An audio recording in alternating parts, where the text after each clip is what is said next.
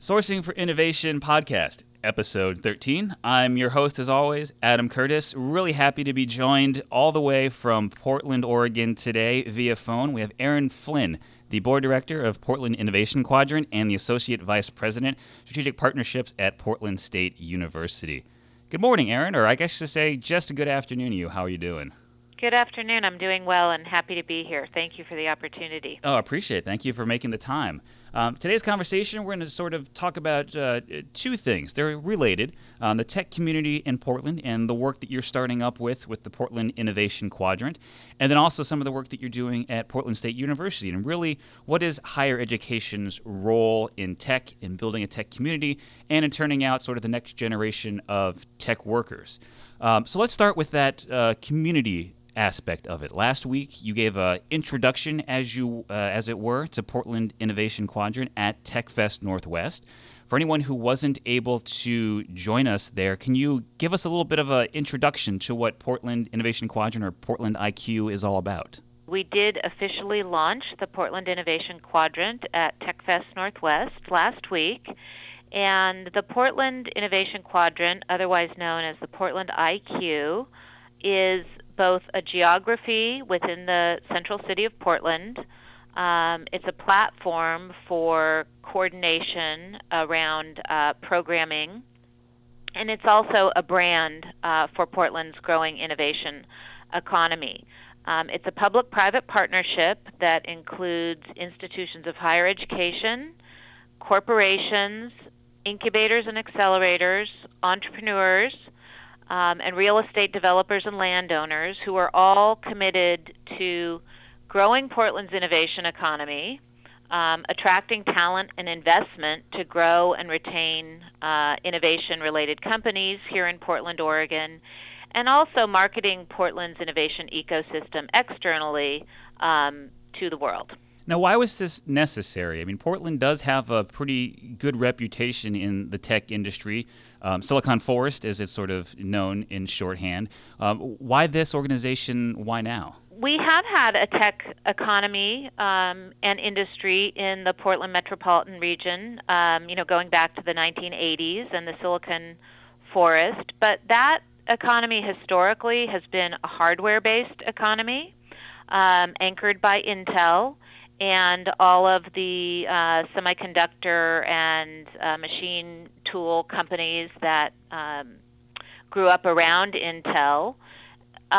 In the last 10 years, what we've seen is a real shift from the suburban office park and the hardware tech community to a software community that is anchored in the central city. So we've seen a lot of organic growth in software companies here in Portland, as well as a number of outposts from Silicon Valley who are opening up shop here. And so I describe this as a change in the geography of innovation, really now rooted in our central city. And that has created new opportunities because of the proximity to our universities, which are all anchored here in the urban core. We've also seen the proliferation of, literally dozens of incubators and accelerators in the urban core in the last 5 to 10 years. So suddenly now you have this dynamism in our central city that didn't exist just a decade ago, and we want to build on that. And in particular, we want to build connections between our universities and our entrepreneurial community. And this is not something historically that Oregon has been focused on. But today, with these changing conditions, we believe that this is an area where we really need to be intentional and strategic. Now, when you're talking about these partnerships, are you talking about a relationship based on research, a relationship based on providing, new workers for these incubators and these startups and these software companies? Are you talking about tech transfer, where maybe, Portland State or someone else would actually be the one to host the innovator? Here in Baltimore, we have a couple of those with the University of Maryland and Johns Hopkins. So what are we talking about in terms of what you see as the vision for that partnership between higher education and the public sector? to some extent, it's all of the above. Over the past decade, again, and I use that sort of as my time frame, one of the things that we've seen happening in higher ed in Oregon is that our universities have become more focused on tech transfer, more interested in their ability to spin out new companies. And that capability has really grown across all of our universities. And now all of our universities have business accelerators that are spawning successful companies.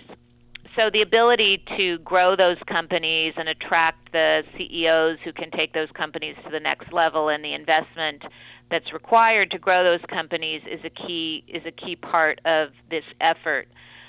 But also the talent pipeline is a really significant part of this effort. So we have almost an insatiable demand here right now, for example, for software developers. And our universities need to be pumping out the students and the talent that can meet the demands of these growing technology companies. And of course, it's not just in the tech disciplines or the STEM disciplines. All of these companies also need, sales and marketing and financial experts as well. Sure. So aligning our curriculum and our talent pipeline with the needs of these growing companies is the other side of the equation. So I'd say it's really both.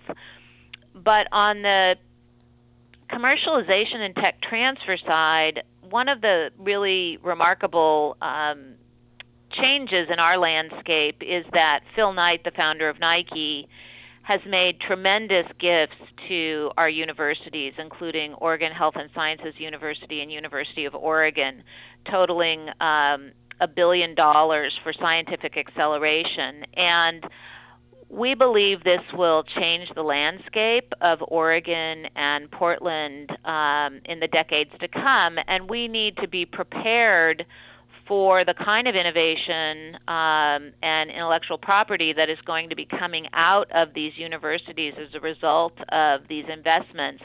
And we just don't have the mature ecosystem in place. And so we want to be anticipatory and be able to really benefit economically from these engines, from these university engines. And that's again relatively new for a city like Portland. That kind of dynamic obviously has been in play in communities like Boston and Silicon Valley and San Diego and Austin for many years, but it's a game that we're just getting started at here in Portland. What also sounds like somewhat of a fundamental shift in what a lot of people think the role of a college or university is. At least the traditional mindset is that first the goal is to educate students. Second would be to create research for almost research's sake. This is giving us sort of a next level up where you are being an active business participant on top of the educational structure of that traditional university. So how is Portland State, how is Oregon, how are the other partners in this ecosystem progressing on that path as they also sort of change the way they think about the role that they should or need to provide in the greater community? I think that's a really important question, and it's certainly not exclusive to Oregon. I think this is an issue that higher education is grappling with across the country. We're shifting, I think, toward a vision and a model where we see higher ed, the boundaries between higher ed and the economy blurring in a way that they really haven't before, and that research for research's sake will always be valuable, and you need fundamental R&D and breakthrough research. But I think among our students and in the community, there's really a huge appetite for the capabilities of the university to deliver on the economic and social goals of the community. And so how you do that, how you bring the assets of the university to the community, how you engage, is becoming a really growing focus of many institutions of higher education. We need to be relevant, and our students want applied skills and applied learning experiences, and there's a growing sense that universities are slow to respond to the market. And so We have to be, I think, more market-oriented, more led by our students and what they're interested in. And this is hard for universities because universities, especially large public universities, are, big lumbering bureaucracies, quite frankly. Sure. And so often they have offices like mine that are kind of, that interface, that cutting edge of engaging with the community and trying to figure out how we really deliver value in ways that are meaningful to our students, our stakeholders, and the business community. Given the built environment of Portland, as you mentioned, the situation of the universities in the downtown area, there seems to be an advantage for you to progress on this path because you are literally in the community. You're not this, sort of shining light on the hill. You're not behind, ivy-walled gates. You're not sort of removed and in your own little, college town, like let's say Texas A&M, which really takes over, all of College Station. But you're there. You're blocks away. You have the transportation infrastructure where people can have internships after class and still make it back then for their, sports practice later that night. Is that really been seen as an advantage, and have you been able to take advantage of that proximity? I believe it's a huge advantage. Portland State University is what is referred to as an urban serving university. We are smack in downtown Portland. We're on the southern end of downtown. We are serviced by light rail, by streetcar, by bike and pedestrian pathways. We are a hustling, bustling urban center, and we are a stone's throw from the major corporations, the civic offices, and nonprofits in downtown Portland. So it does give us a huge advantage in terms of this model that I'm describing, where the university partners with the community to accomplish economic and social goals. So we have taken advantage of that. We have historically been a very, very engaged university, characterized by early on our senior capstone, which is a requirement that every student that graduates has to do a partnership with a community partner in order to earn their degree. But more and more, this is becoming sort of an economic imperative. And again, we see many of our students seeking internships. We're now making cooperative education a priority at Portland State.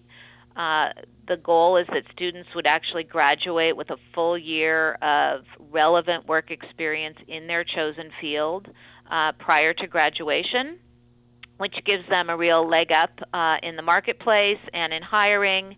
We already have a really robust co-op program in computer science where students are able to work half-time in software or software-enabled companies that are within walking distance or a short bus or light rail ride away from school, so that they can literally combine school and work over the course of 18 to 24 months. And I do believe it's a huge advantage relative to universities that are located in rural areas where students simply don't have these kind of opportunities. I think your quote, and if I got this slightly wrong, please correct me, was that proximity enables innovation. Explain to me what that means and really why you think that that's true.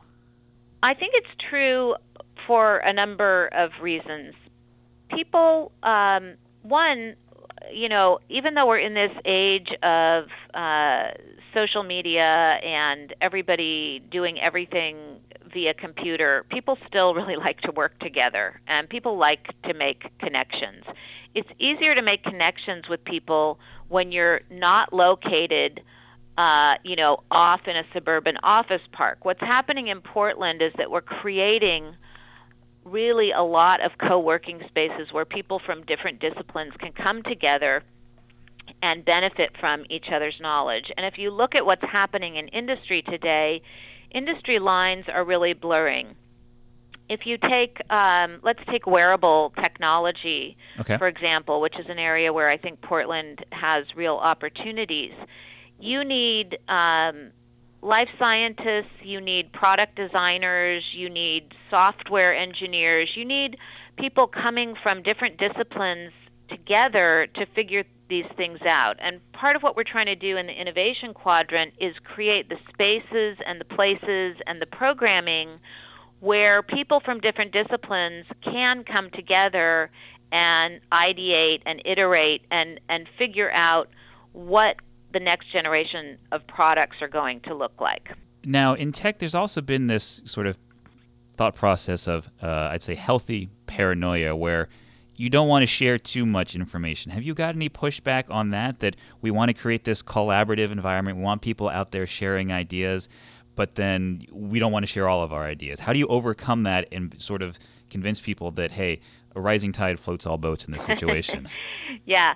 Where we hear that the most is with the big companies who are very proprietary and don't want their trade secrets out in the public domain. But what we also see is that a lot of the larger companies, the large established companies, are actually creating, skunk works or innovation arms of their companies that do want to be in close proximity to makers and entrepreneurs and creators. And so, Intel has some of their cloud computing experts located at Oregon Health Sciences University, for example, and Adidas has some of their innovation folks, co-located with product design firms in our Central East Side. So I think that that's happening more and more. There's also, a trend, I think, toward open source.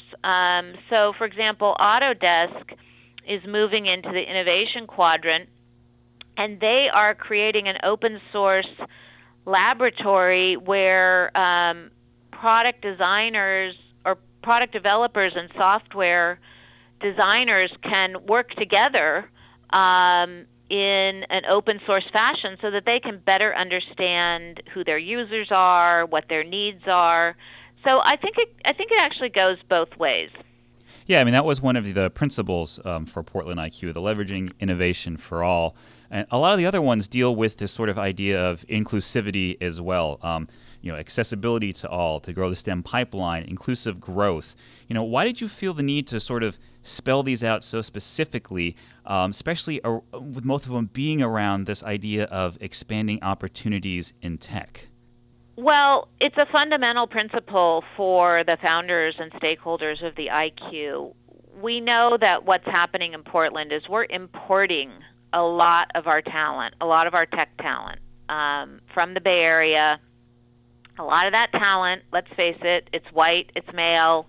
There's a real disproportionate demographic driving technology in our country.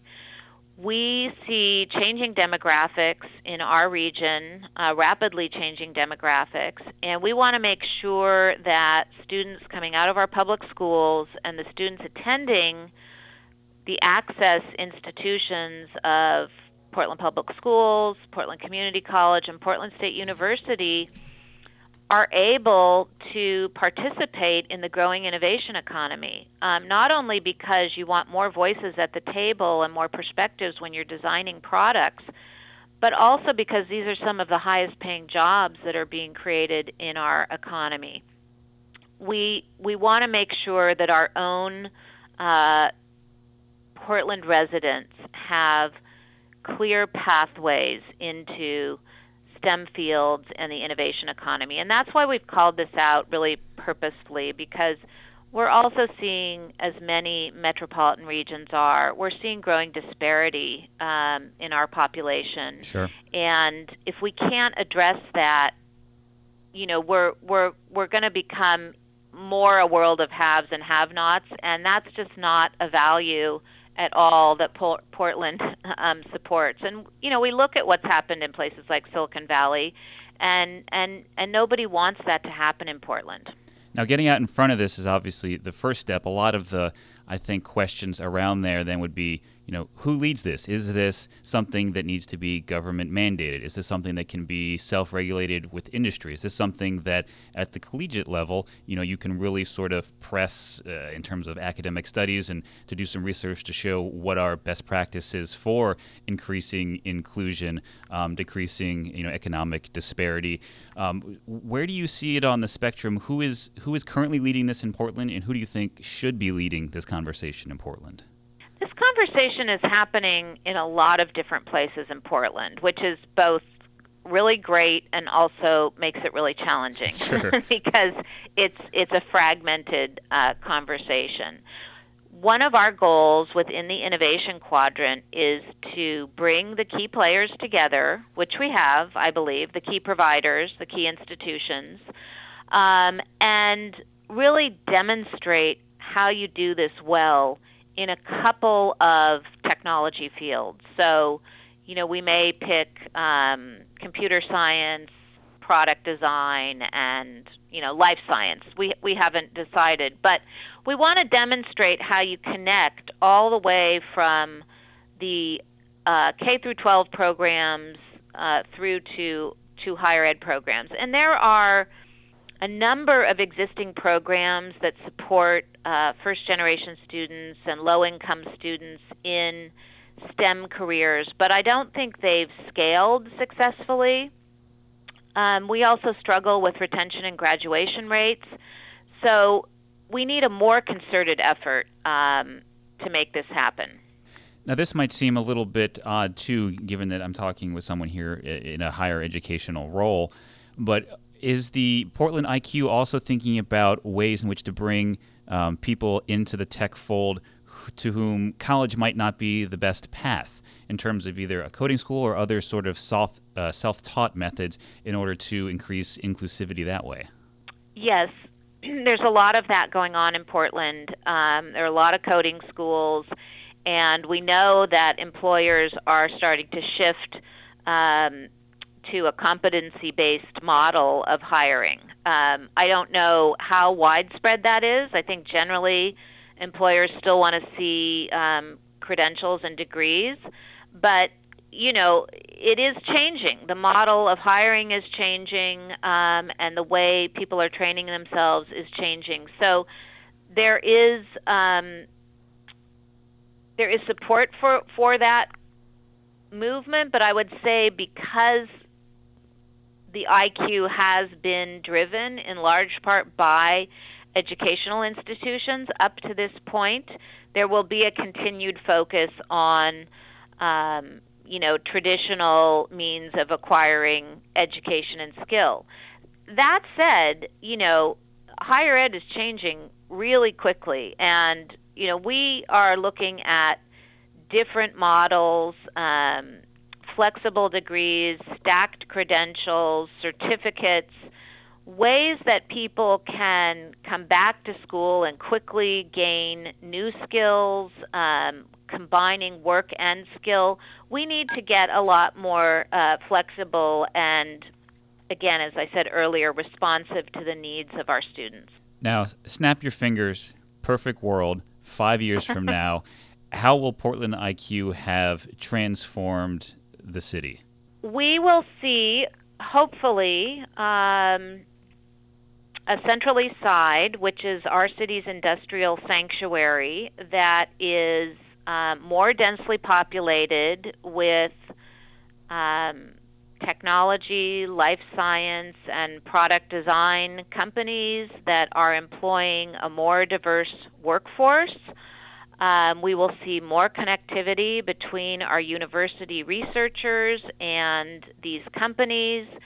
We will have created large companies that are employing hundreds of people, potentially thousands of people. That has not happened yet in Portland. We haven't had a single breakout company like we've seen in a lot of other metropolitan regions. And ideally, we will have our housing costs under control because that's, the downside of growth is that people come and prices rise and cities gentrify and people get pushed out. And one of the things that we really seek to accomplish within the IQ, we want growth, but we also want the ability for creative people and creative firms to still be able to afford to be in the innovation quadrant. Sure. So not only access and equity are shared goals of the IQ in terms of people and their ability to seek employment in the IQ, but we also are working on,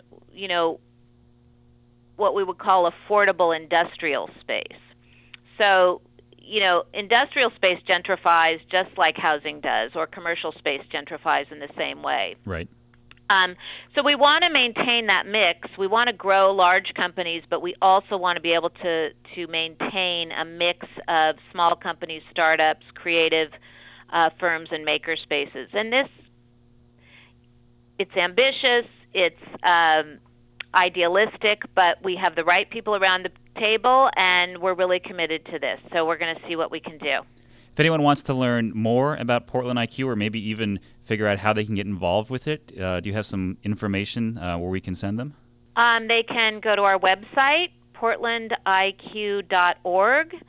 As I said, we just launched on Friday. We are in our own startup mode, but we are open for business and would be delighted to talk to anybody who's interested in getting involved. Erin Flynn, Board Director for Portland Innovation Quadrant and Associate Vice President of Strategic Partnerships at Portland State University. Thank you so much. I really enjoyed this conversation. Thank you, Adam. I enjoyed it as well.